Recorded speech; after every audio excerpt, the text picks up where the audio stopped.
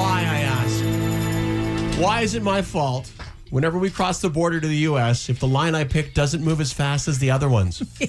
How exactly did I pick the wrong lane? I love you guys. This is so hilarious. Thank you, Mark. Show 'em rocks. Yeah, what is it that you get blamed for by your partner that is completely out of your control? You know what? What? I have been blamed for that. For the border one? For not going in. Yeah. A breakthrough. Yeah. But I know that at the heart of it, she knows it's not my fault. Right. But it's frustrating to find yourself at the border. Or I'll let somebody go. Just whatever line I pick. Yeah. If you ever see a Show'em sticker on the back of a car that has Mornings Rock below it, I'm the only guy that has one in all of Montreal. Because my wife made it for me. Just know if you're crossing into Plattsburgh and you see me in line, get into any other line. Whatever line I'm in becomes the slowest line at the border. Just saying. I got a gunmetal gray Nissan Murano Platinum. It's impossible to miss. Stay away from me. Because I am poison when it comes to crossing the border. I knew it. See, look, he's still waiting. Nice choice, buddy.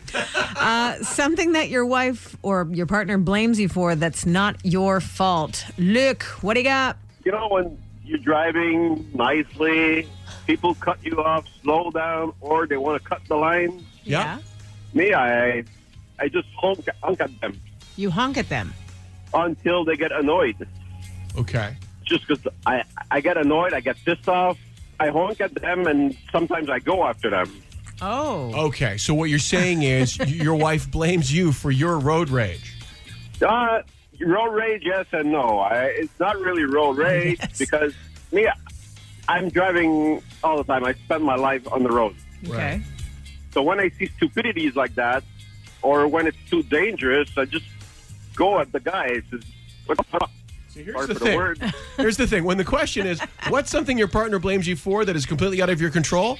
That is completely within your control, not to act like that. Yeah, I know, but it's stronger than me. It's just, I can't help it. I can't help it. Sorry. Fair enough. I can't help it. I mean, you know, there's so many. Look at all the big accidents that happen at the junction on 440 and 15. Yeah. This is all about these stupid drivers that want to cut the line and want to go faster. Yeah. Right. Well, we're not disagreeing with you. We're just saying, I'm a truck driver, so I drove everywhere. Let me give you an out-of-the-box idea. How about this? Yeah. Let your wife drive. Ooh. She doesn't like to drive. Okay. Does she not like to drive because your hands are also on the steering wheel? No. She basically doesn't like to drive.